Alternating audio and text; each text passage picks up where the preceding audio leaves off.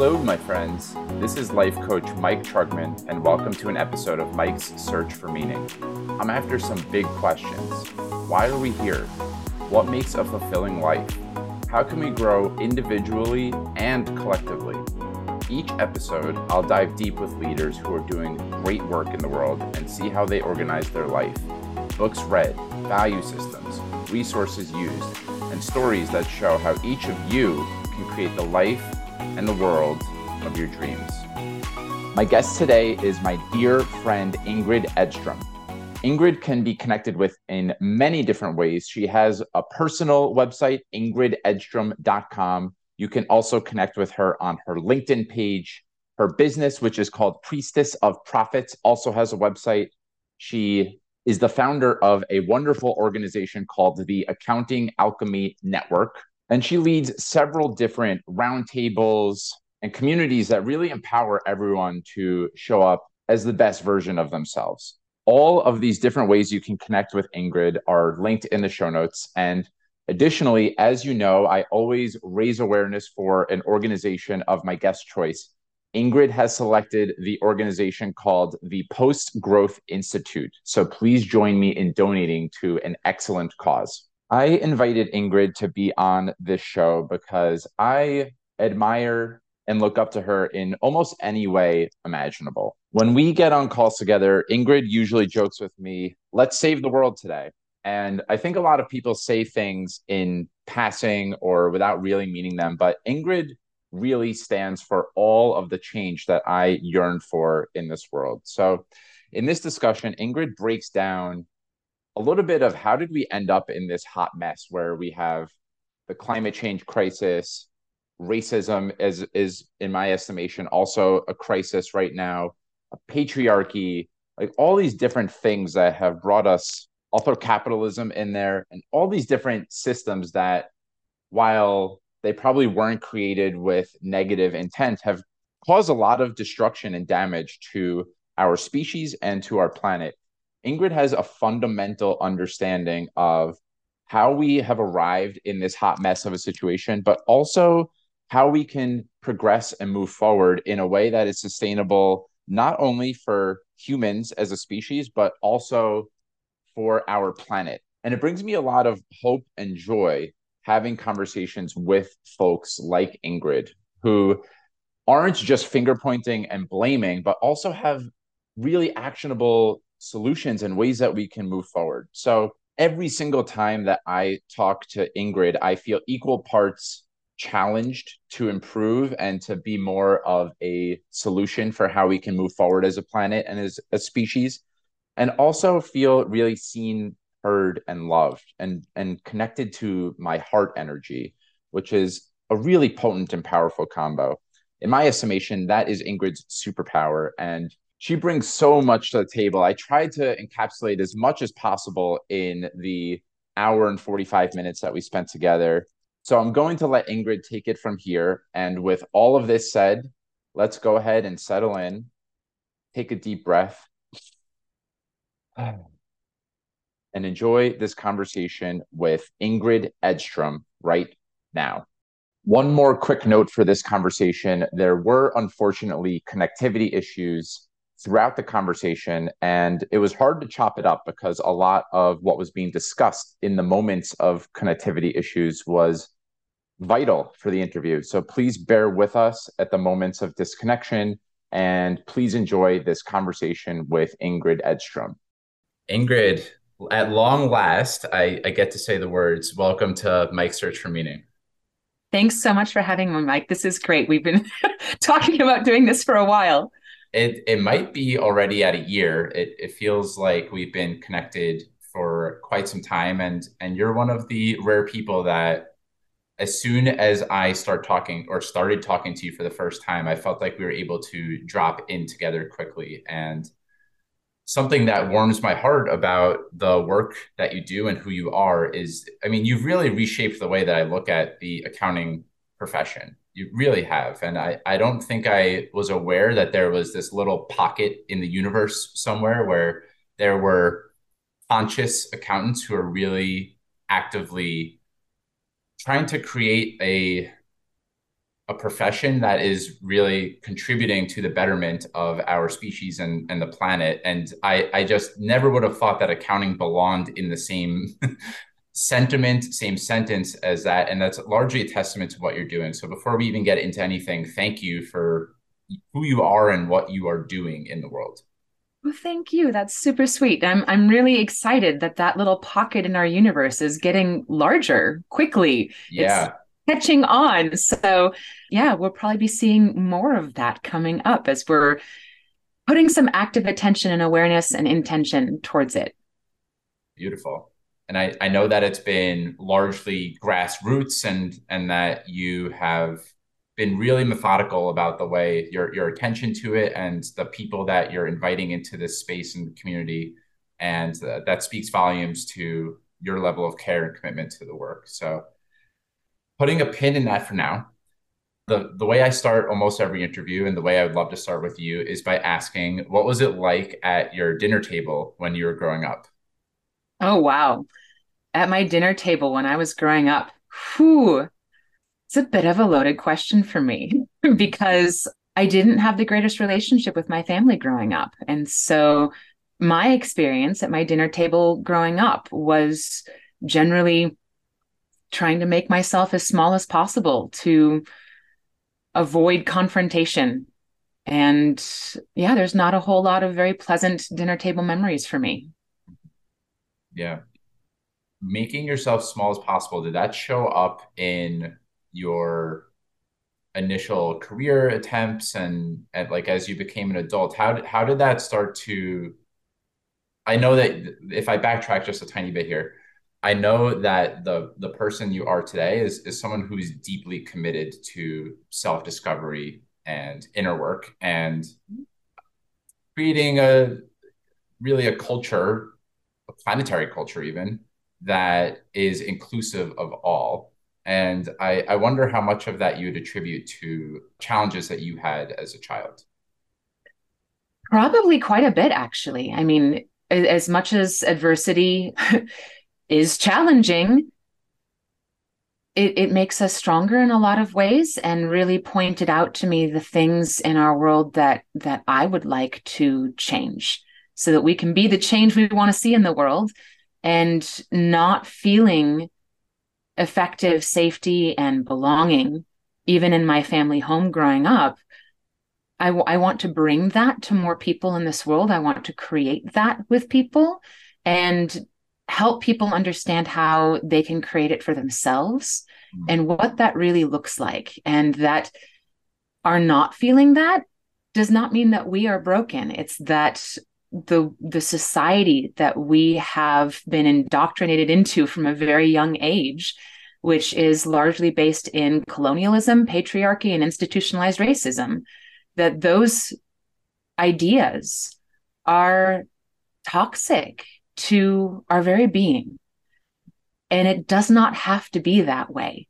And that's one of the main things that we're working to heal in our world right now. And there's so many different ways of going about that. And it's largely an individual experience, but it also needs to be a collective and community experience. We need to be in right relationship with each other and with our planet. Hmm. So I mean, this is really a beautiful way to get right into the meaty and juicy stuff that we were teeing up before we hit record here. I would love to. There's two different things that are going through my head right now. This felt sense of safety and belonging is something that's really important to me. And I guess we can start there. We've got plenty of time, and this is a long form conversation. So, when did that become something that you were consciously like? In my estimation, every human is constantly scanning their environment for ways that they can establish safety and scanning for threat and for belonging. We all long for that, but for many of us, it's not conscious. And I know that in my own personal journey, it started to come to a head in my mid 20s that I was really looking for this felt sense of belonging and safety where I felt like I could be all of me and not these compartmentalized versions of myself in as many spaces as I was in. When did that become something that was conscious for you? Like when did you become aware that you wanted to and start moving towards those felt senses of safety and belonging? It's interesting the idea of conscious because there's different levels of consciousness Mhm. because there's awareness and then there's being aware that we're aware. So there's the unconscious and the subconscious and then there's the conscious. And I would say that it's only in the last handful of years that I've been really, really conscious of it, where it's like, oh no, I'm aware that I'm aware of this and I'm able to put it to words. Whereas prior to that, even if I was a felt sense of something that I was craving, something that I was looking for, it was maybe one of those elusive things that I couldn't quite put my finger on. I didn't know how to explain why I just didn't quite feel right. So I think that the full conscious awareness probably came just a handful of years ago in some of the reading I was doing. I was reading books like Man's Search for Meaning by Viktor Frankl. So, and Daring Greatly by Brene Brown. That was a big one that really gets into those ideas of guilt versus shame and belonging. And I haven't read Atlas for the Heart yet. I've heard that Atlas for the Heart really gets deeper into those ideas of belonging. But that's the tricky thing with understanding and conscious understanding in language is that it takes time sometimes. And sometimes we have to learn these ideas from others in order to fully be like, oh, that's that thing that I've been trying to figure out and trying to explain, even if we know it deep in our being for a long time before that. I mean, I can think back to instances in college and high school, back when our prefrontal cortex is still kind of finishing its formation in those teen and early 20s years, where we knew that we were looking for something. I knew that I was looking for something, but I didn't quite understand what it was. And I didn't understand that my lived experience was not everyone's lived experience, that there was no such thing as normal, for one. And what it took to find others who could relate to my experience in a well way. And what does that look like? And I saw a video a handful of months ago, just as Brene Brown's book, Atlas for the Heart, was coming out. I saw kind of a video preview for Atlas for the Heart. And she was talking about the idea of belonging anywhere and nowhere. That real belonging really shows up when we get to the point where we don't have to feel like we need to belong with the other people who are around us, that if we don't fit with those people, we can still fit within ourselves, we can fit within our environment. And that's something that we have to cultivate and create for ourselves. And hearing that idea, I'm like, why are we not teaching this in school? Yeah, there's a past guest of mine. Her name is Kat Tweedy, who is creating a beautiful, the project is underway and it's called Sleep Awake Camp. And it's teaching 18 to 24-year-olds these relational skills that you're talking about. And I believe, I want to fact check myself here, but I believe that one of the things that she has on our website is that we spend 18,000 hours learning mathematics, sciences, history, all these different things about the externals, which are important to learning about our history and different ways that our mind can work. But we spend, I don't know, maybe less than 4 hours in school learning about relational capacities, emotional intelligence, navigating conflict, what belonging means or is. And Yeah. it breaks my heart. And it also warms my heart to know that there's people like you and her and many others who are not only bringing awareness to these challenges, but really doing something about it.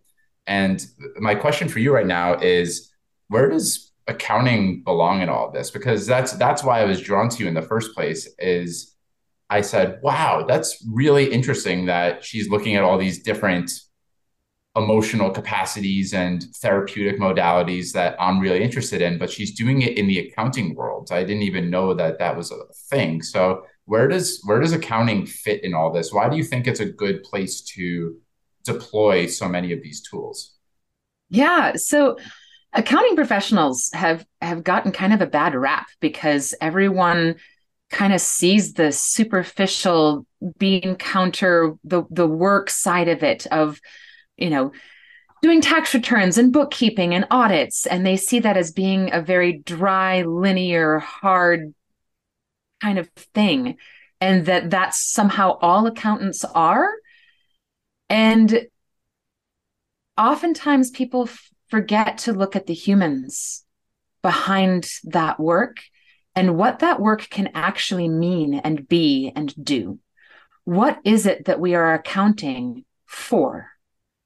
Generally money, generally finance. What is money and finance? Money and finance aren't real. Those are human constructs that somebody made up long time ago, to the point where we take them for granted at this point. But they're stories. They are stories, and we've allowed these stories to become a cornerstone of our culture, to the point where we wouldn't quite know how to function without them at this point. But nonetheless, they are stories. Not just that, but the value of things, the price we put on things, is largely subjective. The worth, the value that something has is for each of us to discern for ourselves. It's not a hard fixed thing, especially since it's constantly changing. I mean, with inflation and the way that our economy is manipulated and controlled by our governance, and there are so many complex pieces to all of this that many people just don't quite look at as deeply as we could. And if we are able to build our awareness around some of these systems and ask ourselves some deeper questions and challenge some of our limiting beliefs of, what if it didn't have to be that way? What if what I've been telling myself, or what if what I've been told since I was a child doesn't have to be true? What if there's another way of going about it? What if there's a better way of going about it? And when we think about our culture, globally or just here in the United States, however you want to look at it, there's currently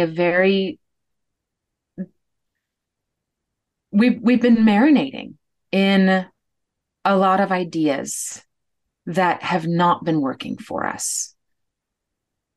Colonialism, institutionalized racism, patriarchal ideas, it's not working for our society. And right now, our money systems and our economy is built upon those ideas. And because of that, we have systems set up that are unsustainable.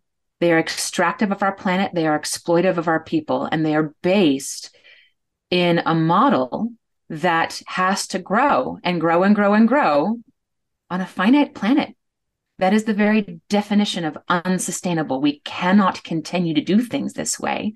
There are things that must change. And so what we've been looking at within the Accounting Alchemy Network is bringing together the human beings who are the stewards of the narrative of money and finance in our world, accounting professionals, to start changing that story to be more regenerative. And the reason I use the word regenerative and not sustainable is because the word sustainable is sustaining things as they are. We're past the point where we can do that. We have repair to do. We need to regenerate and see what we can do to give back to the systems that we've been taking from and heal our world, because our world needs healing. Our people need healing. Relationships need healing. We need to no longer have throwaway products and throwaway people. Because if we continue the way that we're going, we're going to have a throwaway planet, and we kind of live here. Hmm. There's a lot here. And So I normally wouldn't bring this up this early in the conversation, but I think it's very fitting for what you have teed up so far. And every episode, I ask my guest, which is you, of course, for an organization that you would like to raise awareness for. And you have selected the organization Post Growth Institute. And one of the things that I'm hearing in your response is that capitalism as a system is extractive and is going to at some point be the termination or part of the termination of our planet, this place that we call home. And so Post Growth Institute, I think, is looking at, I don't know all that much about it. I only know because you brought it into my field of awareness, but it's looking at a post-capitalist economic system, I believe. And I'm wondering if you could explain what that is, and as a tie-in, just maybe what are some beliefs that you're wanting to birth into our culture around finances and money so that they are regenerative and not destructive. Yeah. So I want to preface this where I'm not necessarily the expert in the things that I am spouting off. I'm standing on the shoulders of giants, or others who I have learned these ideas from. And so there's a lot of really amazing resources out there that are better at educating around these topics than I currently am. I am still learning a lot of this myself. So I joined the Post Growth Institute as a volunteer just over a year ago when the executive director reached out to me personally and asked me to join their board. So that was super exciting for me. So I'm the treasurer of the Post Growth Institute, and we are a nonprofit organization that focuses on education and experimentation around post-capitalist economy. And when I talk about post-capitalist economy, I really like to frame it up so that we're not using the word to describe what we're trying to get away from. So saying post-capitalism by its very definition is built on capitalism. And I'm trying to shift away from that. But that's what most people, because we've been swimming in a capitalist fishbowl for so long now that many of us think that it's the only way of doing money and finance, that it's the only way of trading the goods and services that we need to survive. And so shifting away from the capitalist, what is post-capitalist? What is a system that could possibly replace capitalism? The short answer is we're working on that. That's the point. And the easiest way to, I guess, name what that system is a circular economy or a full circle economy. So when we think about biomimicry, which is a biology term. Here I'm outing myself as a biology major right now. We think about ecosystems. In an ecosystem, nothing is wasted. Everything eats something and everything gets reused. Right now, we are in a system where money is the only thing in our world that is not subject to entropy.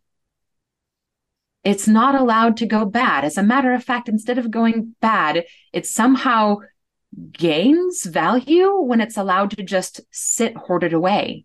And as a result, we have a system where there are a handful of people, a very small minority of people in our world who are hoarding the majority of our world's wealth and becoming richer by simply hoarding it. They're dragons sitting on a gigantic pile of money that they don't need.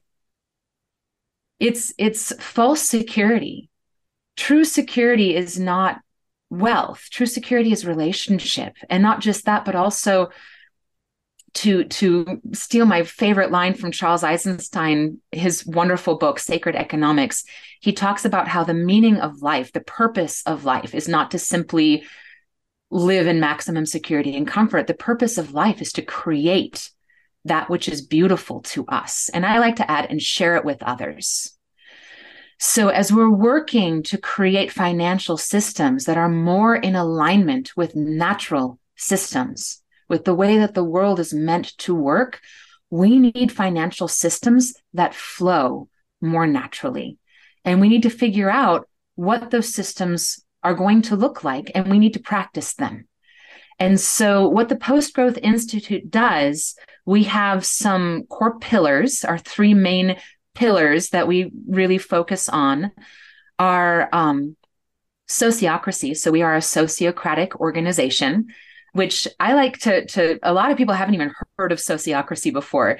Sociocracy is a step beyond democracy, because in democracy, majority wins. You vote, and 50% or more, whatever the line is, you're going to end up with half of your people, or maybe almost half of your people, being kind of unhappy with that decision and not having great buy-in. Whereas in sociocracy, it is more consent and consensual, trying to come to consensus. And people are encouraged to voice objections when they can't live with something, so that we continue to talk about it until we develop a solution that everyone can live with.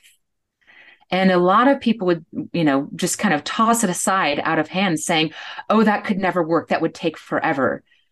When you see it in practice, it is amazing how quickly we are able to come together with consensus decisions. It is absolutely mind-blowing how well it can work sometimes. And it's worth a try. And, some sociocratic organizations have, consensus minus 1 or 2, so that if there's a couple of people who are just, hard-nosing and being oppositional for opposition's sake, because, hey, we're all human and sometimes we get stuck in a rut and don't want to play effectively with others. There are ways of going about it, but the main idea is that we can start having better decision-making tools and be able to move forward with some of these ideas. And another one of our pillars in the Post Growth Institute is lean testing. So really trying to test out things in a small way. And that's what the Post Growth Institute is really doing with a lot of the systems that we are working on within circular economy. We are lean testing these ideas to see, what does this look like? How can we demonstrate how these things are working in a very real way? I guess any questions about those before hopping into I would love to hear you keep going. I do have an observation that I know that you bring into your work a lot. And I think especially under a sociocracy, yeah, one of the beliefs that we are probably challenging, which I think is built into capitalism, is that a lot of exchanges result in some sort of zero-sum game where one person wins and the other person loses. And yes, something that I'm in touch with in this moment, as you explain what sociocracy is that when there is discourse that is allowed, there is what naturally probably emerges is that there are win for all solutions, that you don't have to, you might not be getting what you think you wanted from the outset, but both parties are getting from the exchange something that is considered a win. And I find that to be, whether it's in internal work or in the way that the world works or external systems, I find that to be a beautiful belief to be indoctrinated into, rather than what we have been conditioned to believe, which is that you need to win. And in order to win, there needs to be losers, and do whatever it takes to beat those losers. Yeah, I started learning about zero-sum game just a handful of years ago from a couple educators within the accounting space. And it blew my mind. When we start looking at these ideas of zero-sum game and how those biases are implanted into our thinking from a young age, that in order to win, somebody else has to lose, and how it sets us up to be in competition. And it can be such a small thing to just shift to a win-win mindset. And at the same time, these habits of zero-sum thinking are so ingrained in our culture, and trying to play a win-win game with someone else who's playing a win-lose game. Mm. It's interesting because it really, at the foundation of all of it is ideas around consent, being in consensual relationship, making sure that we are in right relationship with ourselves, with our environments, with the ideas and thought forms and constructs that we've been educated around, and creating new ideas and thought forms and constructs if we're not in consensual relationship with the ones we've been taught, and then also with others. And with that often comes power dynamics and how important it is for us to start being more aware of the power dynamics that we are just subconsciously swimming in, most of which are rooted in colonialism, institutionalized racism, and patriarchy. The power dynamics that are all around us, whether it be race, gender, wealth, social, there are so many layers and levels, and we don't even think about them most of the time because we've been around them for so long. And just bringing more awareness to our emotional selves and our gut intuition, and how do we notice when we're not in consensual relationship with ourselves, when something doesn't quite feel right. And oftentimes it's because there's a power dynamic in play. Somebody exercising power over someone or something. And what we're in the midst of right now is we're trying to shift a lot of these ideas in our world. Is a really big paradigm shift, trying to go from ideas around power over to power with. Rather than you and I having a power dynamic between us where one of us is always trying to one up the other and be on top, and that's how somehow we feel good about ourselves, is that one of us is better or more, or I don't know, something than the other. That we've created a relationship where we have power with each other. We are empowering each other so that together we have the power to do amazing things in the world. And by empowering each other, we create a rising tide that raises all ships. So again, there's a million places we could go here, but one thing that I'm absolutely in touch with is that I am a heterosexual, cisgender, white male. And in my estimation, I think that someone in my seat, it's probably most imperative that we do our work around this. And if I may make a broad generalization here, we're probably the least likely, white, cisgender, heterosexual men are probably the least likely to be partaking in these types of dialogues, conversations, and looks inward, especially privilege. I'm an upper middle class as well. So someone who's in a real place of privilege, who has the deck, quote unquote, stacked in my favor. The question that I have behind all of this, that I don't necessarily have a great canned answer to, but I certainly can feel into it, and I'm happy to have a dialogue back and forth around it, is how am I also being hurt by this system? Because I don't think that racial injustice and capitalism are only affecting people who are of less means and people of color. I think that I am probably being infected by this system as well. And I think it's important for us to hear why that is. Yeah. So you really, really hit on something that I feel like is a really important topic for everyone to be addressing right now, is that these big constructs that we're swimming in, the ones that aren't working for us, the colonialism, institutionalized racism, patriarchal, and there's probably others that I'm not naming, they impact all of us. And whether we had ancestors that were perpetuating directly these issues or not, if we had ancestors who were slavers, or were taking land from indigenous peoples, there's layers and layers of trauma that needs to be healed in our world. And whether that's direct to our ancestral line or not, there's been a lot of assumptions and constructs built around these ideas.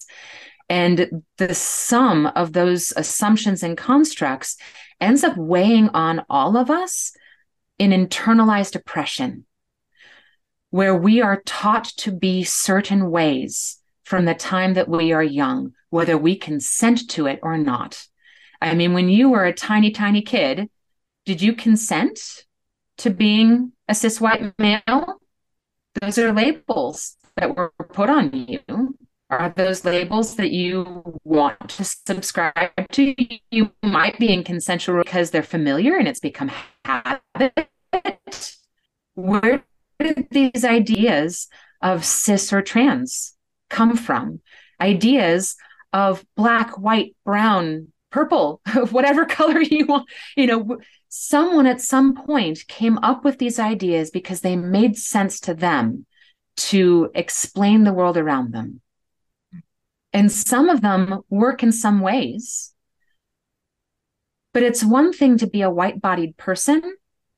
It's another thing to look at white and black and Hispanic as race and how those things change the decision-making in our society. I can look at a flower and say that flower is yellow, but that doesn't make that flower more or less pretty than another flower. It doesn't make that flower, necessarily able to grow in one place and not another place. So why was it that at some point in our human history, we developed this concept of race? And it's because someone at some point decided that that's what was necessary to maintain their power over others. And even though that's not what you and I are consciously trying to do today in our white bodies, we've still been brought up in a world where those power dynamics are part of the water that we're swimming in. And we need to figure out how to change the water chemistry. And that takes a lot of awareness. It takes a lot of intention. It takes a lot that we need to do to shift some of this, is start having those conversations. Start making it so that those conversations are no longer taboo. We need to be talking about these things on a regular basis. These need to be our dinner table conversations rather than small talk about the weather and current events and, oh my gosh, what was on the news? We could be shifting the things that we can talk about. It's a cultural shift, and we get to make our culture. Yeah.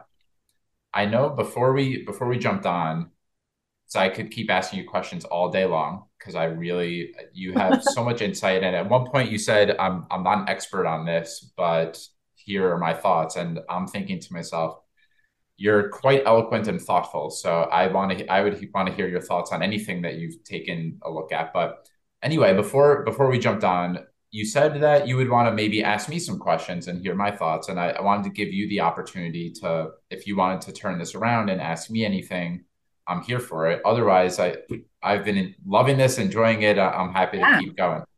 Happy to. Okay. So my favorite question to ask people is, Mike, what's your superpower? Ooh, this is the question that you wanted me to ask you too. So I'm gonna return the serve at some point. My sister is engaged, so he's going to be my brother in law very soon. And I consider him my brother, and I love him.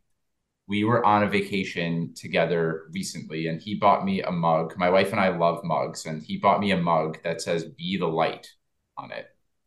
And it's my favorite mug. I have it every time it's done in the dishwasher. It's the mug that I use first with my cup of coffee. And what I internalize "Be the Light" to be, and what I think my superpower is I generally, I think, see the best in other people. the best in situations. And so a lot of people in my orbit, if we were to talk about these types of things, would already probably be resigned to this is just the way it is. These are the systems we operate in. What am I supposed to do but put my head down and just keep marching on? And I see the best in them when they're saying that. And I also am able to be in touch with what you have been so beautifully articulating in this conversation.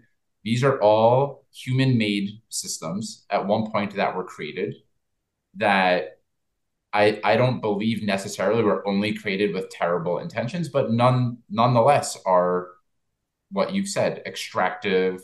They honor power to only a hand selected few who are mostly white.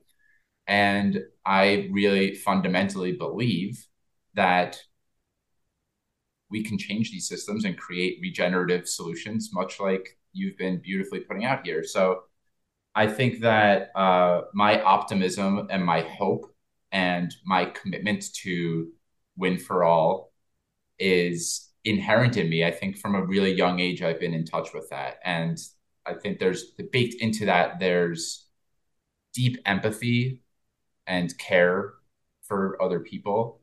And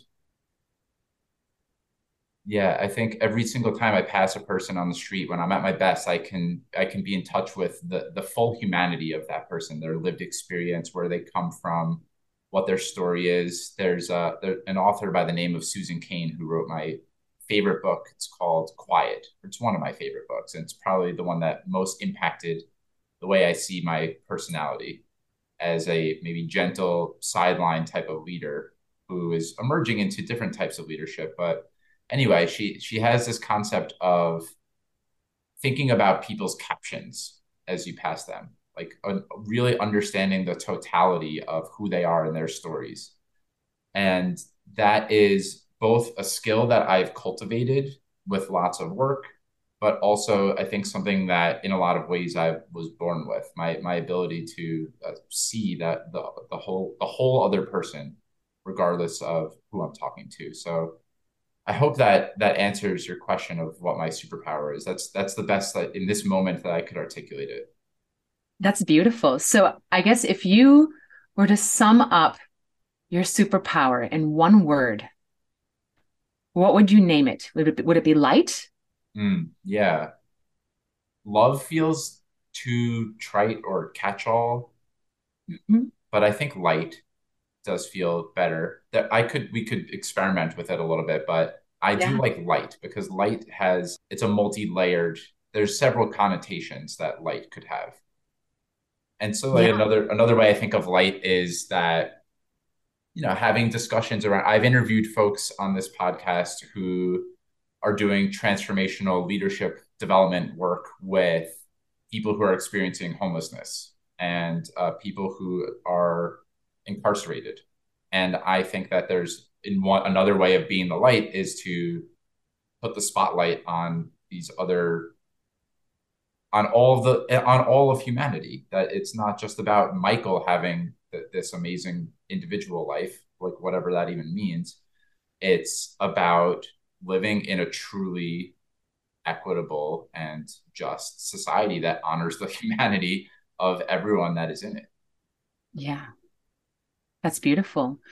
So how do you apply that to your work?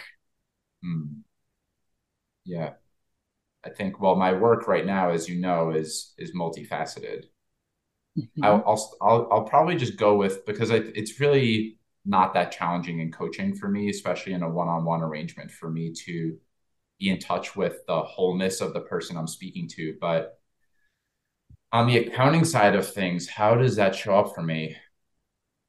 I've had a really deeply grooved story and pathway in my brain around accounting being this kind of what you've said, this like dead end, meaningless, just helping the rich get richer type of profession. And the way one of the greatest sources of growth that I have experienced is that I don't see that as the case. I can truly say now that if I were in any field, there would be some way that the highest expression of myself and my genius would be able to come out in that work. And so on the accounting side of things, it's multifaceted, but one would be if I'm working on a particularly dry subject matter, which in a lot of cases I'm doing like private equity or hedge fund types of tax returns, which are cranking out large amounts of technical information. I might say Google one of the investors and just take a look at their face and say, this is a person that I get to help in this moment. So that's one way. Another might just be having at least one real conversation. If I'm in the office or otherwise, just reach out to one person and talk to them, because I'm always working with other humans, and say, what's really going on in your life? How are you doing? I know that we mostly talk about work here. We're getting paid to solve problems and do tax returns for our clients, but what's going on in your world? I'm like endlessly curious about you as a person. And that isn't something that now is tucked away only into my coaching life or outside of work. It's something that I am wanting to infuse into my work, whatever that might be. And so it feels really liberating to be able to say this right now, that in what otherwise might be a pretty technical profession that is full of some dry work, I'm always able to connect with other people. And I think maybe if I'm in accounting for long-term, an aspirational goal of mine would be to actively be helping businesses who are having dialogues like we are having right now with some of the numbers that can make their dreams become a reality. And so that our profession as accountants is helping those small businesses that really want to make a difference and want to create these new regenerative systems, that I would be able to use my skill set in accounting and with numbers to help these businesses, rather than maybe the older, outdated models of business that are also extractive and doing damage to our species and the planet. That is beautiful. Thank you for sharing that. Mm. And how does that show up in Mike's search for meaning? I guess if you are searching for meaning, what have you found? Is light the meaning? Where's the meaning? Hmm.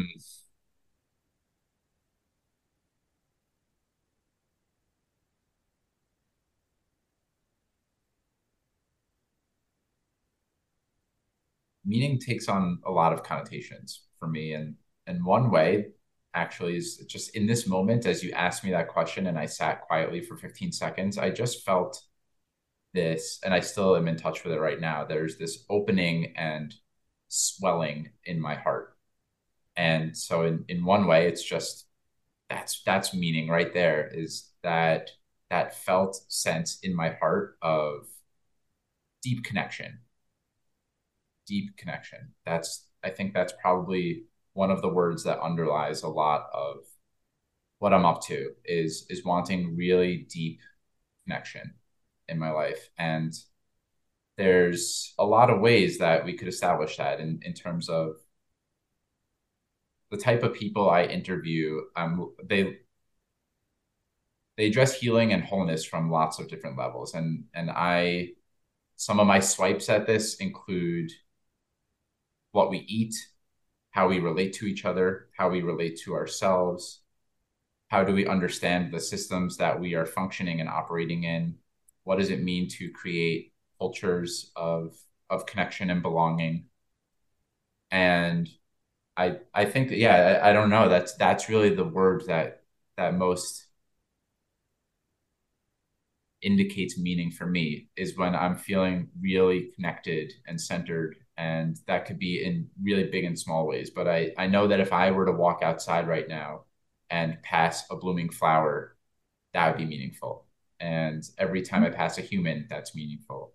And to feel the wind, the breeze on my face, those are like when I'm at my best, that's the juice of life right there. It's not the things that which I'm still deeply swimming in, and it comes up all the time, is like wanting to build a big following, wanting to make the most money, et cetera, et cetera.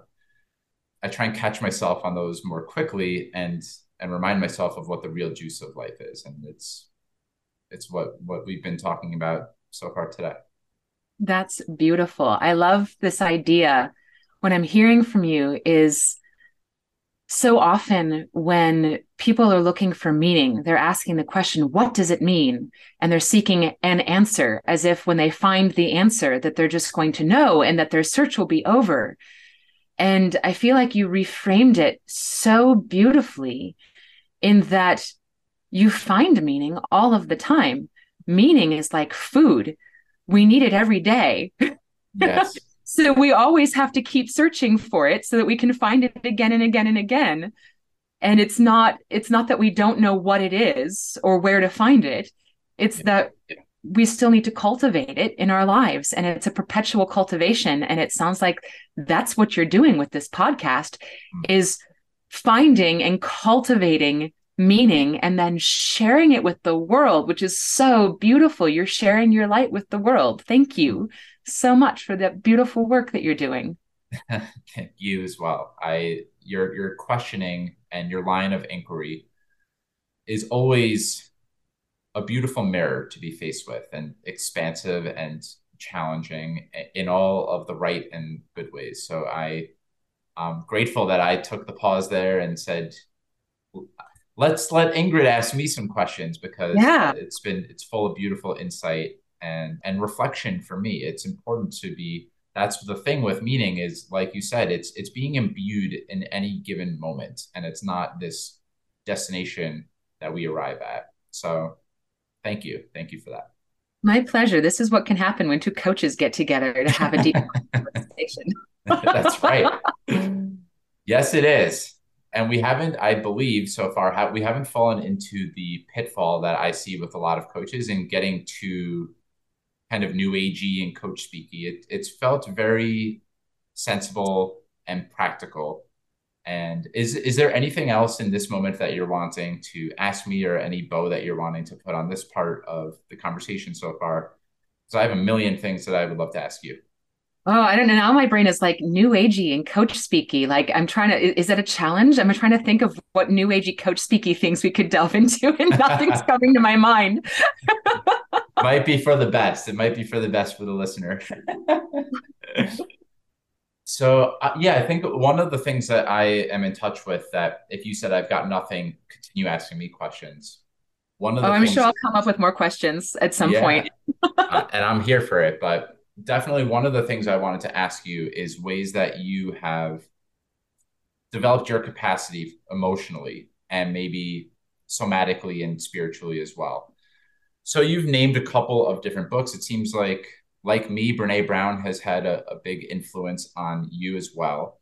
And I'm just wondering if there's other, whether it's modalities, teachers, mentors, books, anything that comes to mind or heart in this moment, or resources that have been helpful for you in expanding your emotional capacity. Because I think that that's what underlies a lot of what we are talking about, is our ability to, as one person and in a collective space, to be able to hold all of these things that would otherwise be too big, and that we'd feel resigned and maybe dejected and despondent, and yeah, like not want to show up to life, and just that's where we put our head down.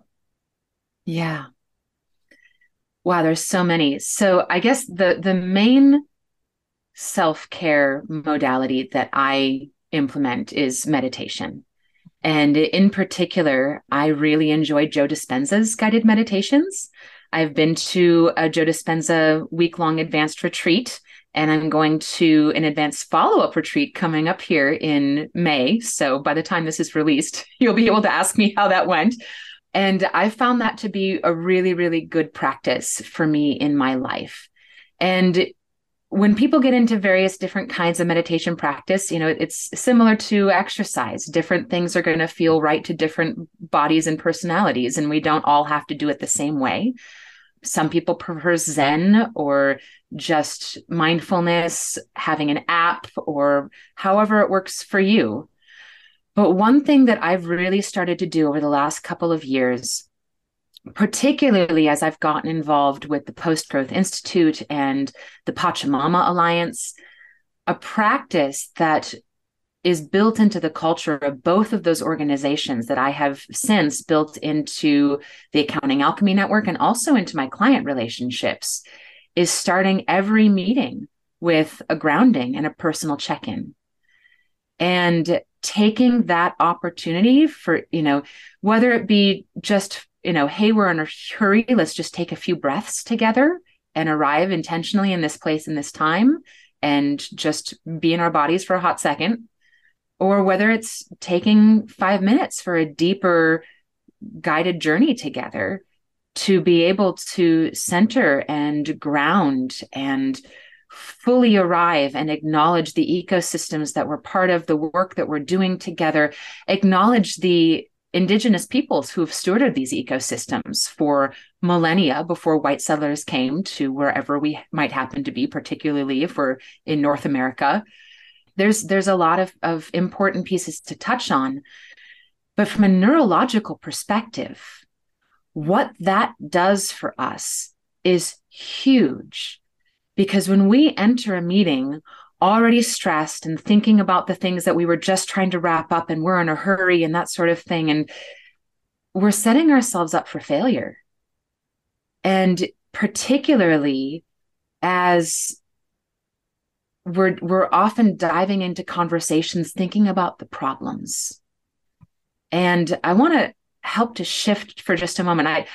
I dropped earlier the 3 pillars of the Post-Growth Institute, and I named 2 of them earlier. I'm going to touch on the 3rd one now, in case anyone was like, oh, what was the 3rd one? Glad you listened to the whole podcast now, aren't you? Close that loop, Ingrid. Yeah, the 3rd one is asset-based approaches. And it's a pretty simple idea. It's a pretty simple little neurological trick. It's simply the idea of putting the positive first. And what we recognize when we put the positive first, if I were to come to you, Mike, with an issue that needs to be resolved, checked in about, something like that, and, say that there was a scheduling hiccup or something like that, and I were to come to you with, oh, hey, Mike, my schedule's going crazy. I need to shift this, that, and the other. And, I am really excited for our talk together. Whereas if I come to you and say, hey, Mike, I'm really excited for our talk together coming up. I've had a scheduling hiccup. Can we look at this other date? Yeah. In the first example, approaching that conversation, it automatically puts us into our limbic brain. Fight, flight, freeze, fawn, setting us up for an emotional response where we're more likely to not approach that situation in a healthy way. We might get angry or upset. We might be perfectly well regulated and be like, oh, it might just be oh, bummer, scheduling shift, but there might be that kind of response to it. And how many can we handle in a day? If that's what we have over and over again, it gets exhausting. Whereas if I come at it with the positive first, it puts us into the right hemisphere of our brain, the creative thinking side of our brain, and sets us up for success in thinking of creative approaches in a positive way. So when I enter a client meeting, I want my clients in their creative right side of their brain. And so I set up the agenda of that meeting to help that happen by grounding us and getting us centered on ourselves, and also by doing a real human check-in. And I want to offer an example in the form of a story. There's a client that I've been working with. I do still do occasionally quote unquote accounting work in the niche that I specialize in, the tours and activities industry. For the most part, it's business strategy and financial workflow design. And I've been working on a pretty big transition for a company that is moving away from their homegrown accounting and booking reservation software that was built for them 30 years ago in DOS. And they're transitioning over to a new booking solution and QuickBooks Online. And they needed to integrate those 2 softwares together. And the booking solution said, if you want to do this right, Ingrid is the expert who can help you set it up. So I've been working with this wonderful client. And there was one day that we got on the line and I asked her, how are you feeling? She's like, I am really stressed. And I said, okay, thank you. How about we do a grounding? And, shift it a little bit. And even before we do the grounding, just remembering that everything that we're stressed about is data in a machine telling a story. None of it's real. Our loved ones are okay. Our teams are okay. No one is hurt except for the stress that the story is causing. So if we can take a breath and just remember for a moment that it's a story, and remember that we're solving a puzzle, and sometimes solving a puzzle can be frustrating, and that we'll figure it out. And when we figure it out, it's going to be really exciting. And she's like, oh, I feel so much better already. I'm like, okay, let's do a grounding.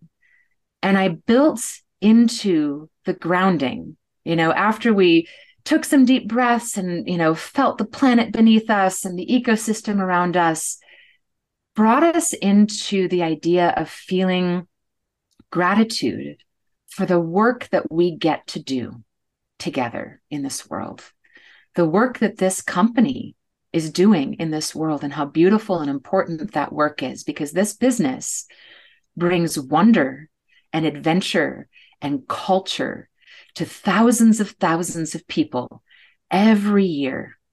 And in doing so, they're supporting thousands of families in their livelihoods all over the world. And how beautiful is that? And by the time we came together after the grounding, she's like, oh my gosh, I feel so much better. I'm like, okay, so now let's check in. The plan is changing. let's make a new plan, and we'll just pivot. And when we pivot again and again and again, we become really good dancers. It really is just reframing the ideas and the stories around these things. And when we get good at building some of these practices into our lives, meditation and grounding, and fostering the health of the right hemisphere of our brain, our society has set us up to be living in the left hemisphere of our brain, mostly the linear, pattern-oriented, more rigid thinking default mode. And it's not effective for every situation, especially emotional situations. Yes, of course, we need those things in our lives. We need to be able to be organized and plan and think ahead. And at the same time, we need both. We need balance. And our society has been unbalanced. So that's the grounding part of it. But the real human check-in piece, same client, and this is a deeply personal side of the story, because real human check-in, part of the issue in our world and in the accounting industry, as we were talking about, is that we've had to hide our full selves, our deepest human emotional selves, behind this wall of professionalism, where we've been told that it is somehow ineffective to show up in our full selves, that if we bring an emotion to the table besides just happiness and, good professional courtesy, or, worst case scenario, anger, people are allowed to get angry somehow, but not actually feel the emotions behind the anger. I've heard many times now through various mental health professionals that anger is a secondary emotion. Anger is what we feel when we can't handle feeling what we're actually feeling. So when I get angry, I try to ask myself, what's behind the anger? What am I actually feeling? So by doing a real human check-in, we invite our whole selves to the table. And just this last week, I was working with this same client from the hospital where I was caring for my mother, who is not doing well. We weren't sure she was going to make it for a bit. And meeting with this client who was very, very grateful that I was willing to meet with them under these circumstances, as they're in a time crunch. And I'm like, you know what? We are where we are. And right now, honestly, I'm happy for the distraction, and I'm happy to be able to show up in my whole self in this place, in a humane workspace environment of compassion and empathy and human care. And I built into our grounding the gratitude of being able to show up in our whole selves and support each other as whole human beings. And at the end of that grounding, One of the other team members, the accounts payable person at this business, was in tears because she recently lost her dad. And just seeing me in the hospital supporting my mom brought that up for her, and being able to thank her for her empathy, for her compassion, for showing up in her full self, and let her know that her tears are welcome and that she's safe in this space. Those are the kinds of containers that we have the opportunity to hold for each other. And then we can also still get some amazing work done. We don't have to necessarily take a mental health day if we have hard feels. We can just let people know, you know what, I have hard feels, and stop having to protect each other from our deepest selves. How about we build that witnessing and that humanity into our businesses, into our business relationships, and allow those relationships to become deeper, become more supportive. What a beautiful story. So thank you for sharing it, and a demonstration that is probably the opposite of, or very much counter to what we have been indoctrinated to believe in my experience in accounting, that if we bring our full humanity, it actually opens us to have more productive, sincere, honest dialogue than if we try and bring in this buttoned up, which ultimately just leads to what you said: stress and anger and closed off, and a little bit of awkward silence in the meetings where no one's speaking up because no one feels like they can really bring their whole humanity anyway. And what a beautiful story to show that that's all BS. That's a myth. That Yeah. if we do show up fully, that it actually is quite an opening up experience, that we're more available. We have more access to our right brain, more creative, more innovative, more access to just all of our intelligence, which is great, and is much more than simply the analytical left brain, problem solving, linear, rote thinking component of the brain. Yeah. Well, and getting back to what we were talking about earlier about being in consensual relationship. If we're in a relationship, whether it be a client relationship or any other relationship, where someone doesn't welcome our whole selves, in that situation, we are not in consensual relationship with ourselves by maintaining that relationship with that other person. We're allowed to say, you know what, this isn't a fit for me. No, thank you. If I can't be my whole self here, then I'm going to go be my whole self somewhere else. And having the self-respect to be able to say no and step away. It's okay if it's not a fit. So meditation is definitely one. And you already demonstrated the efficacy of meditation, that even just taking a couple of breaths, you feel more grounded, more centered, more available. You said, you named before your response that there are many other things that came to mind. Is there anything else that feels most top of mind if I were to just invite you to keep on rolling with this? Sure. I guess the other really big one is I have a very deep connection to the beautiful land that I love to call my home. I live on 2 acres in Southern Oregon where I grow most of my own food. And I recognize that not everyone has the opportunity to do that, especially if you live in a city. But I raise goats and chickens and rabbits for milk and eggs and meat. And I do my own butchering, and I raise my own vegetables. I had an amazing smoothie with kale that I picked out of the garden this morning. And yeah, and with homemade goat yogurt in the smoothie as well.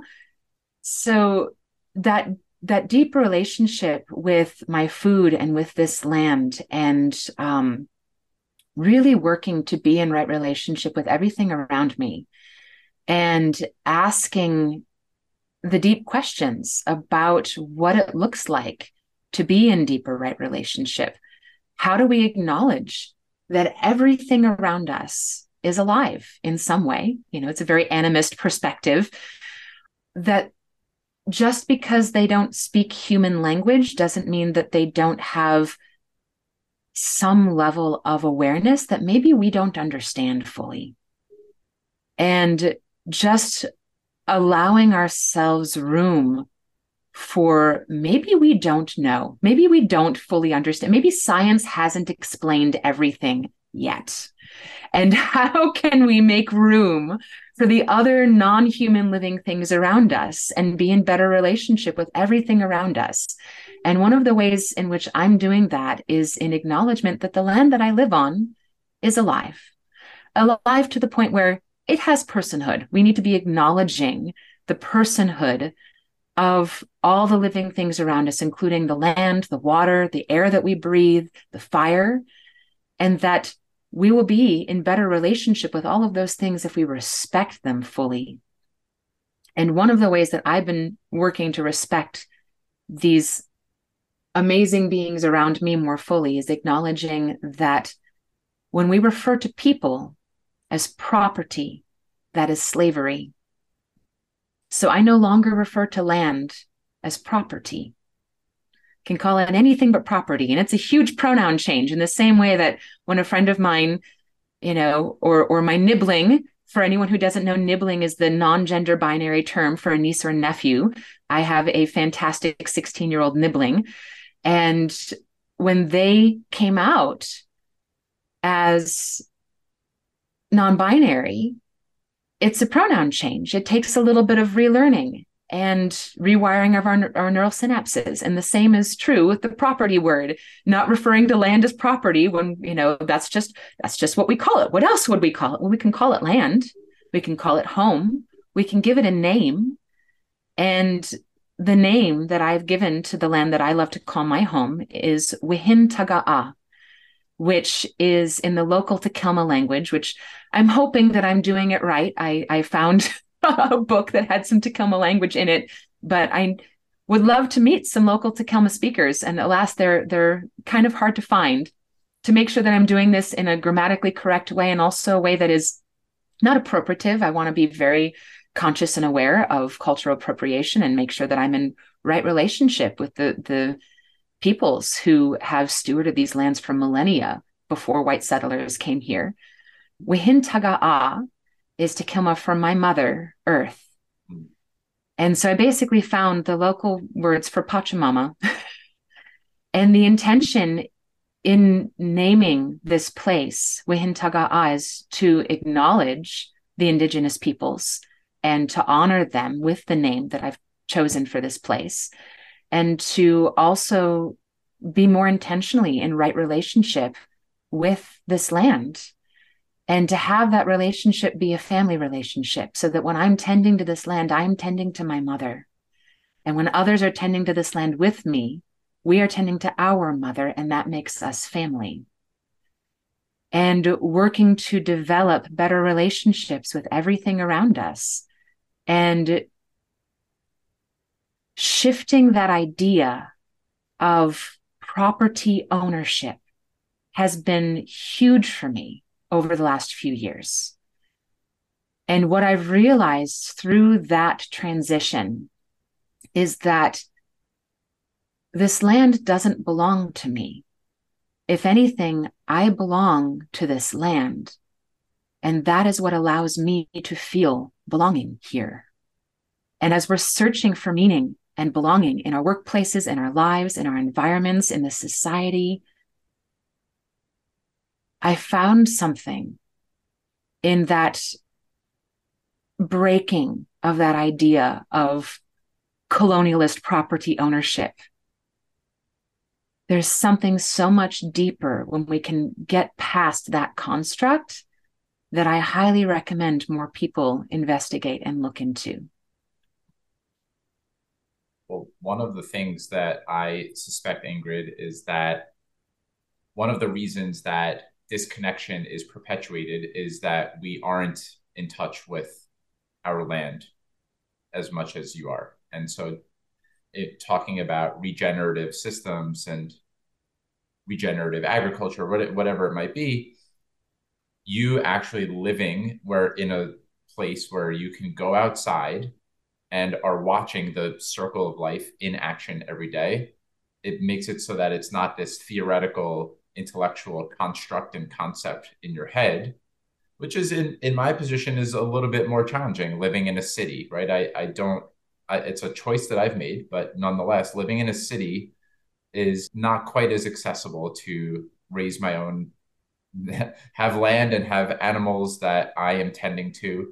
And what I'm in touch with, what I'm saying here is that it's a beautiful way to remind yourself that you are not separate from nature, that we are all nature, which is something that has been echoed to me many times. And it was a note that I wanted to get to with you. I wanted to talk about the land that you live on and being on 2 acres. So I'm glad that we were able to work it into the conversation. And I think there's only one more thing that I want to definitely discuss with you before we move to the very back end here. And of course, if there's anything else for you, I'm totally here for it. But I think a really important thing that I wanted to circle back on is what underlies anger.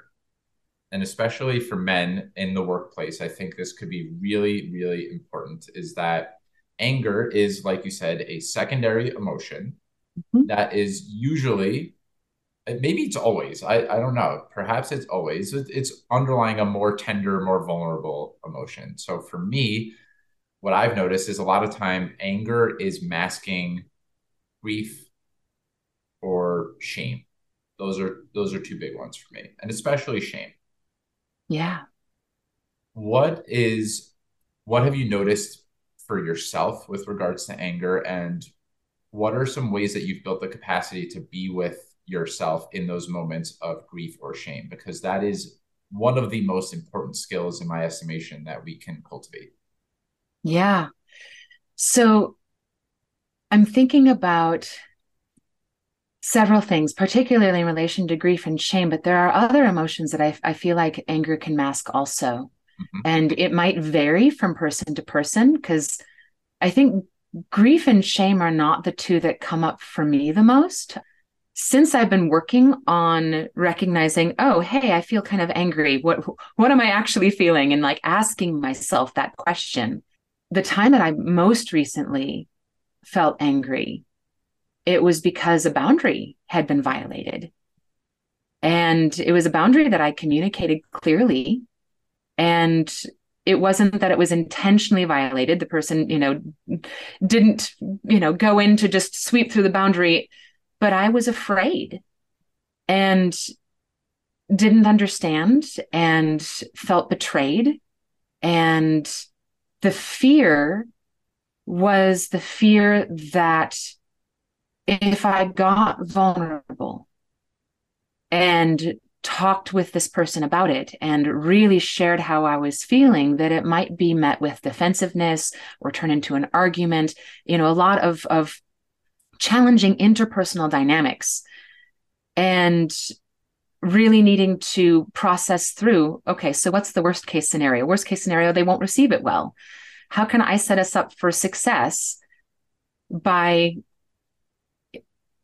holding the container of a conversation that needs to happen about a violated boundary in the best way so that it doesn't happen again? We can both learn and grow and heal through it and have this challenge become an opportunity. And the best way for me to do that was to be open and vulnerable in my emotions as best as I could in that moment, in trying to be impeccable in my words and really being in those emotions behind the anger rather than just having my anger come out. Because, yeah, if we're being verbally violent with someone, cussing them out, they're probably going to get defensive. The anger sets us up for failure. So, in that moment, though, I guess there might have been a little bit of grief for the the violated boundary. And the thing that a lot of people don't realize about grief, and actually I learned this from Shirzad Shamin's fantastic book, Positive Intelligence. He talks about how pretty much all of our quote unquote negative emotions are perpetuated by the saboteurs in our head, those little voices, those niggling voices in the backs of our heads that do all that negative self-talk. And that the sadness, the shame, the fear are mostly saboteur based. And the one that he gives exception to is grief, because grief is an expression of love. We are allowed to grieve the passing of things, and that we need to do that. However, in our current emotionally pent up society, we have done so much to avoid the pain of grief that we've distanced ourselves from our death rituals. Something that is natural and will come to us all, we push as far away as we possibly can, rather than making it sacred and holy and part of our day-to-day lives, rather than having it be a holistic part of our being. And it's not working for us. It's not healthy. And in order to heal our culture, we need to get better at grieving. We need to be inviting each other to grieve, like I was talking about in that conversation with the client, and how she had just lost her dad, and letting her tears be welcome and normal in that space was so important, rather than being like, oh, you need a moment. We'll, come back when you're ready. Go hide yourself, and we're going to talk about business. Why would we do that? That is inhumane. Let's really put the first priorities first and recognize that the first priorities are being in right relationship with each other and our environment. So when we get into those conversations around anger and grief and shame, grief, I feel we need to invite to the table. Shame, I really like the way that Brene Brown talks about shame in Daring Greatly, because Brene Brown is a shame specialist, and she differentiates between guilt and shame. And she talks about how guilt is a helpful emotion. We can learn from guilt. We learn and grow. Whereas shame isn't really helping anyone. Because when we're in shame, we're spinning in our shame. It defines us. So guilt is, oh, shoot, I screwed up. I made a mistake. Whereas shame is, I am a screw up. And we allow our mistakes to define us. And we assign our personality to them. And then we perpetuate the same mistakes over and over and over again, because we've trained our brains to think that this is who we are rather than something we did. So when we feel like we're in a shame situation, working to shift the shame into guilt so that we can learn and grow and shift to a positive and try again.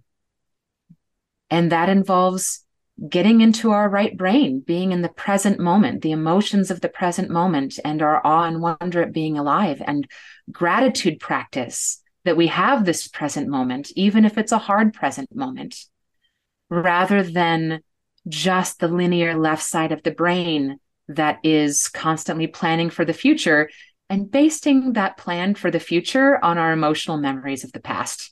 Yeah. That makes it so that our future is our past recreated, and that's not working for us. No, it is not. And I'm really glad that you brought up the distinction between guilt and shame. It's something that I want to underline here again, because it's been really helpful for me. And I'll rephrase it in my words. Guilt would be something like, I did a bad thing.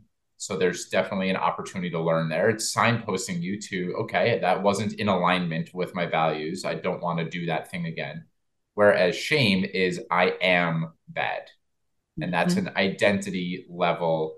It's very fragile. And there's not a lot of wiggle room there, and usually leads to all sorts of armoring up and not allowing ourselves to be our full humanity. So I think it's really important to put a microscope on that.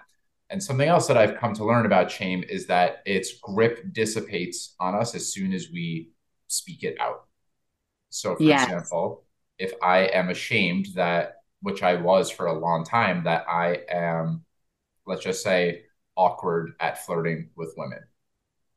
If I just say I am really awkward at flirting with women, the vice loosens up immensely, if not altogether.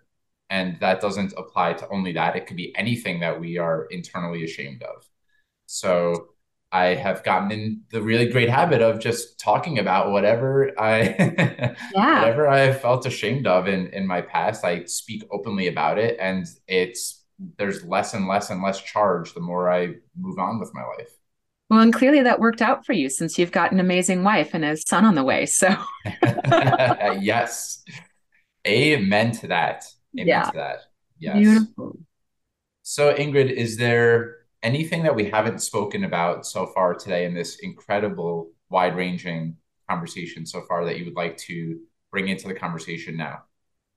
I guess the main thing that I would love to add to the shame discussion briefly before we move on is how much of this has been programmed into us from a very young age. How many of us over and over again heard the words shame on you as children? It was a spell that was cast on us. The words, they call it spelling for a reason. Words have power, and our parents were casting shame on us. And so it's no wonder that we've grown up in a shameful society. And so just building awareness around that and working to shift it and having that awareness. I'm so excited for you, Mike, because you're going to be an amazing dad and not have to perpetuate those cycles for the next generation. Be able to teach them better ways of being and connecting as whole human beings who are allowed to be seen and witnessed.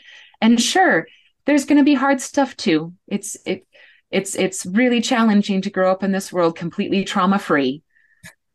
And there's no sense in making it harder. So giving ourselves the space to reflect on our own childhood and the things that were said to us that maybe weren't effective for our very young brains in those formative years. How were we programmed to think? And how has that influenced the habit of our self-talk? And how can we shift that self-talk with our conscious intention? And there are some amazing books out there. Positive Intelligence by Shirzad Shamin is one of them. If there is negative self-talk, coming back to the accounting and finance side of things around money, The Soul of Money by Lynn Twist is an amazing book. And also The Art of Money by Barry Tesler is an amazing book. And those can really, really help to shift the self-talk around money and finance. And just starting to look more deeply at our programs, our assumptions, and asking ourselves, what do we want to create? Who do we want to be? Because we get to make it up as we go. Well, that's a beautiful way to move towards the back end here, Ingrid, and thank you for bringing that up. So I have just a couple more questions for you, including the question that you asked me, your favorite question. And in the screening, I always ask what's one question you'd love to be asked. And you generously gave me a wonderful question. So now I return the serve that you served to me. What is your superpower? Thank you, Mike. This is my favorite question to ask people. So when you ask me what question I want to be asked, I'm like, oh, I don't get asked my favorite question very often. My superpower is manifestation. I believe that we create the world around us with our thoughts, choices, words, and actions. So we might as well work to create a world that we want to live in and be the people that we want to be. That said, there's been some interesting things coming up just in recent months around my superpower, in that over the last 6 months, I actually just this last month wrapped it up. I was in a 6-month coaching program with Lynn Twist and Sarah Vetter called the Sophia Circle, all around leadership and the divine feminine.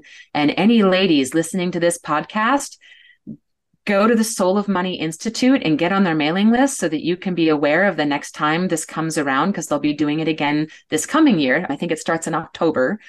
So sign-up's probably in August or September, something like that. And the guest speakers that we had in this amazing 6-month program blew my mind. We had Lewa Bowie, who's a Nobel laureate. We had Jill Bolte Taylor, who is the author of My Stroke of Insight and Whole Brain Living. She's a cellular neural anatomist who had a stroke and got to experience what it feels like when the left hemisphere of one's brain shuts down, and wrote all about it. And it is fascinating. And Marianne Williamson, who ran for president in our last presidential election and recently announced that she's running again in the next one. So that's exciting.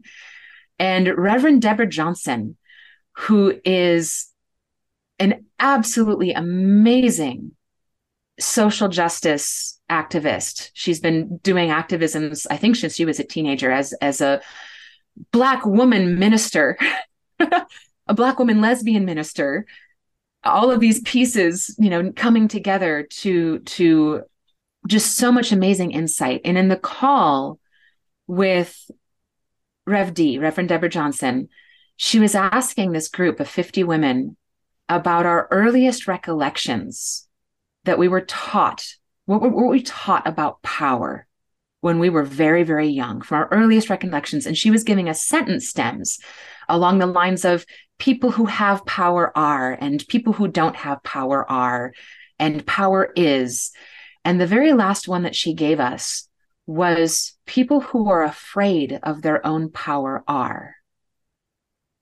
And I was one of the members of our group that was in the fishbowl who was supposed to speak the answers to these sentence stems aloud for the group.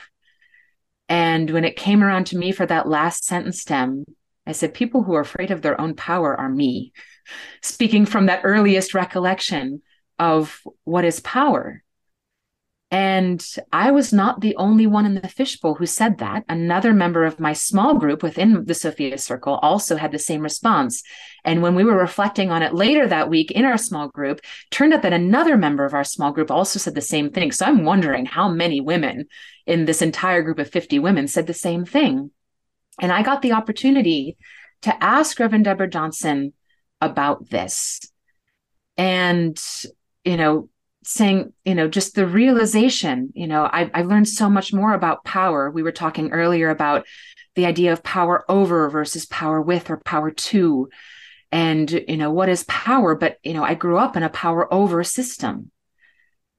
And we learn to be afraid of things when we're young by watching the adults around us and seeing what they're afraid of. And I had the realization in this conversation with Rev D that I learned to be afraid of my power because the adults around me were afraid of my power. How do we heal this? And she said, well, we start by naming it. That's internalized oppression. And that blew me away because prior to that conversation, just a couple months ago, I thought that those words, internalized oppression, weren't for me as a white-bodied person.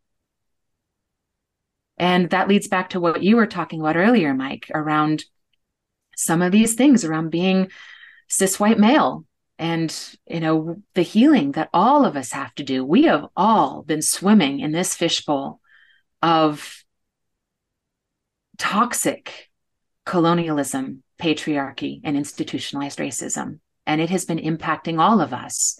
Equal opportunity, doesn't matter what color your skin is. We are being harmed by these constructs. And Rev D held up the mirror for me to show me, yeah, those are those constructs having an impact on you, that's what you were taught by the adults around you. And it blew me away.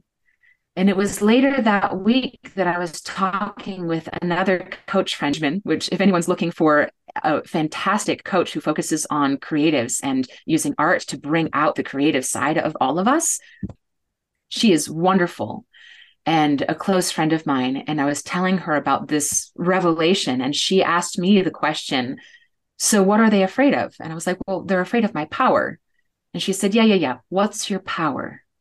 And usually I would have said manifestation is my superpower. But in the context of what it was that they're afraid of, what came out of my mouth was change. I am change, and they're afraid of change. I am not afraid to tear the system down if it is unjust, inequitable, or unsustainable. And that scares the pants off of people who are used to that system and have habits based in that system and who don't know what the new system's going to look like. And when people are afraid, they do scary things. Hurt people, heal people, heal people. And since that realization and that shift of recognizing my power is change, I've been stepping into my power more effectively because I've recognized that when I'm present, whether I'm trying to or not, I hold up a mirror for people of the deep work that they have to do. And if they're avoiding that work, I make them uncomfortable. And I often have people telling me that I'm intimidating. And I've realized through this that no, I'm not intimidating. They feel intimidated, and that's fine. They probably feel that way because they're avoiding something. That is not my fault, and I am done apologizing for it. And so, yeah, just in the last couple of months, I have stepped into my superpower in a new way. And it is a constantly evolving wild ride. Oh, this has been such a great conversation, Ingrid. Thank you again for another powerful story. And there's something I wanted to bring in my own experience here. The sentence stems that you brought in around filling in the blank, which are really helpful at illuminating the stories that we've carried from probably a young age. Power is blank. People who have power are blank. I have done the same thing with money. You can use it as a sentence stem for a lot of things, but I have taken a course around, it's called Money Work. It's a former podcast guest of mine by the name of Nadezhda Taranchevsky. She's based in Berlin. And we started with those sentence stems. People who have money are blank. People who don't have money are blank. Money is. And there's lots of internalized stories that we have and things that I was hiding from for sure that I have been slowly but surely integrating into my life because they are important. If we hide from them, then they are perpetuated. And that's how we are in the society that we're in today. Doing the work around that is a way that we can end these cycles and break the stories. So I appreciate you bringing that in with power. I invite folks who are tuned in right now to do that with Yes. money or whatever the thing is that has a lot of charge for you.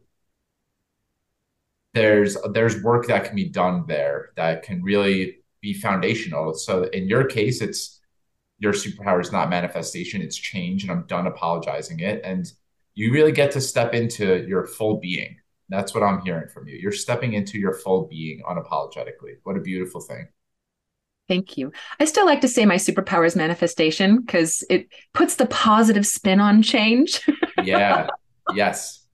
It's both. Let's have them both, right? Why not? Yep, exactly right. Well, I just have one or two more questions for you, Ingrid. What is an ordinary everyday moment that brings you great joy? Oh, ordinary everyday moment that brings me great joy. The first thing that I do, I guess I'll just kind of walk you briefly through my morning routine. When I wake up in the morning, the first thing I do is put on Joe Dispenza's morning meditation while I'm still laying in bed. And then I get up out of bed after that and, do whatever I need to do in the bathroom. And then first thing I'm outside letting my goats out. Now I've got a goat that needs to be milked. So I'm milking a goat first thing in the morning, letting my chickens out. I've been having to unplug the electric chicken door that is solar operated at night because there was a bobcat that was waiting for the restaurant to open at dawn and that was not working. So now I unplug it so that I get to let the chickens out in the morning, but they put themselves away at night. But yeah, just first thing, being outside, caring for the animals that I'm responsible for and being on the land, breathing the air, opening my awareness to this place. That is the main thing that brings me great joy. And just even right now, looking out my office window at a beautiful hill that is covered in old oaks and walking up that hill with my little herd of goats is, that oak grove is like a cathedral to me. It's church. So, yeah, deep connection with this place brings me great joy. Well, the final question, before actually I get to my final question, I'll make sure I link to the in the show notes to all the places that folks can connect with you at Accounting Alchemy Network. I'll link to your LinkedIn. Are there other places that you would like to point folks towards? A bit. So I guess just being aware that my websites and my LinkedIn are probably woefully out of date. Most of my clients find me by pure synchronicity. And that's working really, really well for me. If anyone has not yet read The Surrender Experiment by Michael Singer, I highly recommend it. I'm basically in perpetual trust fall with the universe at this point and don't do a whole lot of marketing. But if someone wants to go take a look at my websites, priestessofprofits.com is the one that is mostly focused on the work that I do with the tourism activities industry. And ingridedstrom.com is kind of my larger portfolio of public speaking and the work that I do with accounting professionals. And yeah, LinkedIn, those are all great ways to get a hold of me. Beautiful. Well, I'll make sure to link to that and the many amazing resources and humans that you mentioned in the show notes. And the final question that I ask Ingrid, which is another one that you happened to ask me today. Every question I ask my guests to close, what does it mean to you to live a meaningful life? Mm. I think similar to you, it's really about connection and recognizing that connection is very individual to each of us. We're looking for slightly different things, and that's okay. And for me, connection is being in right relationship with all things in all ways. So being in right relationship with my home, my belongings. And when I say my belongings, I mean that we are in relationship. We have mutual belonging, that they belong with me and I belong with them. It's not a belong to or power over kind of situation. That we can be in right relationship with the environment and people and animals. And with that, it's the power of story that we as human beings, one of the main things that differentiates us from other brain possessing entities on this planet is that we ascribe meaning and story to just about everything. And sometimes we forget that we're the ones writing those stories. And so as we're looking for meaning, recognizing that we can find meaning in everything and that we get to decide what that meaning is, that that's a consent conversation. We get to decide what kind of relationship we want to be in with ourselves, with others, and with everything around us. And we get to write our own story of what this amazing, crazy universe is and does and means. And that sometimes we get to compare stories and learn and grow from each other's stories and cross-pollinate those ideas. And that's connection also, and helps to evolve our various stories. And that we don't have to take anyone else's story wholesale. And we also don't have to live with stories that don't feel good to us, that we can change those stories. And sometimes that means accepting certain things and just giving them different meaning. Things like death, which is a topic that a lot of people don't want to talk about. It makes people uncomfortable. What if it didn't have to? What if we could give it different meaning? So, yeah, there's a lot of meaning. Hmm. Well, thank you so much, Ingrid, for just so many different things we covered today. The wisdom, the ability to talk about so many things that are really important and alive, both for me and in my estimation, for us as a collective, as a species. And I have been on the receiving end of some of those challenging questions that are forcing me to look at some of those blind spots and areas that I've been avoiding in my life. And I just love to hear that you are more and more living into being that way, being that change and not apologizing for it, just saying this is important. It's imperative upon us to look at these things. Otherwise, we are doomed. And I'm not going to hide from that, and you're not going to hide from that if you're talking to me. And it's done so in a loving way, which I think is really powerful. That it's not, you're not pointing the finger or using shame or weaponizing any of this stuff, but rather you're surfacing these really existential challenges that we need to look at, that we really do need to look at. And I think this conversation has highlighted so many of these different things in a palatable way that also is full of practical wisdom and insight that can help us start to rewrite these stories that we are talking about, to live in a regenerative society in all of the ways, and not just around what we eat, but the financial systems that we operate in and racial injustice. And what if we really truly lived in a world that no one had to go hunting for belonging, that we did all feel that internal sense of belonging no matter where we are? What a beautiful world that would be. And that's something that I feel into when you and I join forces and congregate. So I'm really grateful that we were able to make this conversation happen, that we are able to join forces. This has been an incredibly rich conversation. So I really appreciate you taking the time, bearing with me on some of the technical difficulties. And yeah, I really appreciate you, Ingrid. I'm grateful that we've connected. My pleasure, Mike. This has been such an amazing conversation, and I'm grateful for the opportunity to come and talk with you. I'm so glad that we finally got to do this. Yeah. And cheers to many more future collaborations together. And in the meantime, wishing all of you, the listener, a wonderful rest of your day or evening. Take good care and lots of love. Thank you. Thank you so much for taking time out of your day to listen to Mike's Search for Meaning.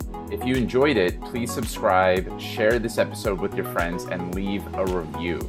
I look forward to seeing you next time, my friends. And until then, stay safe, stay well, and keep living with purpose.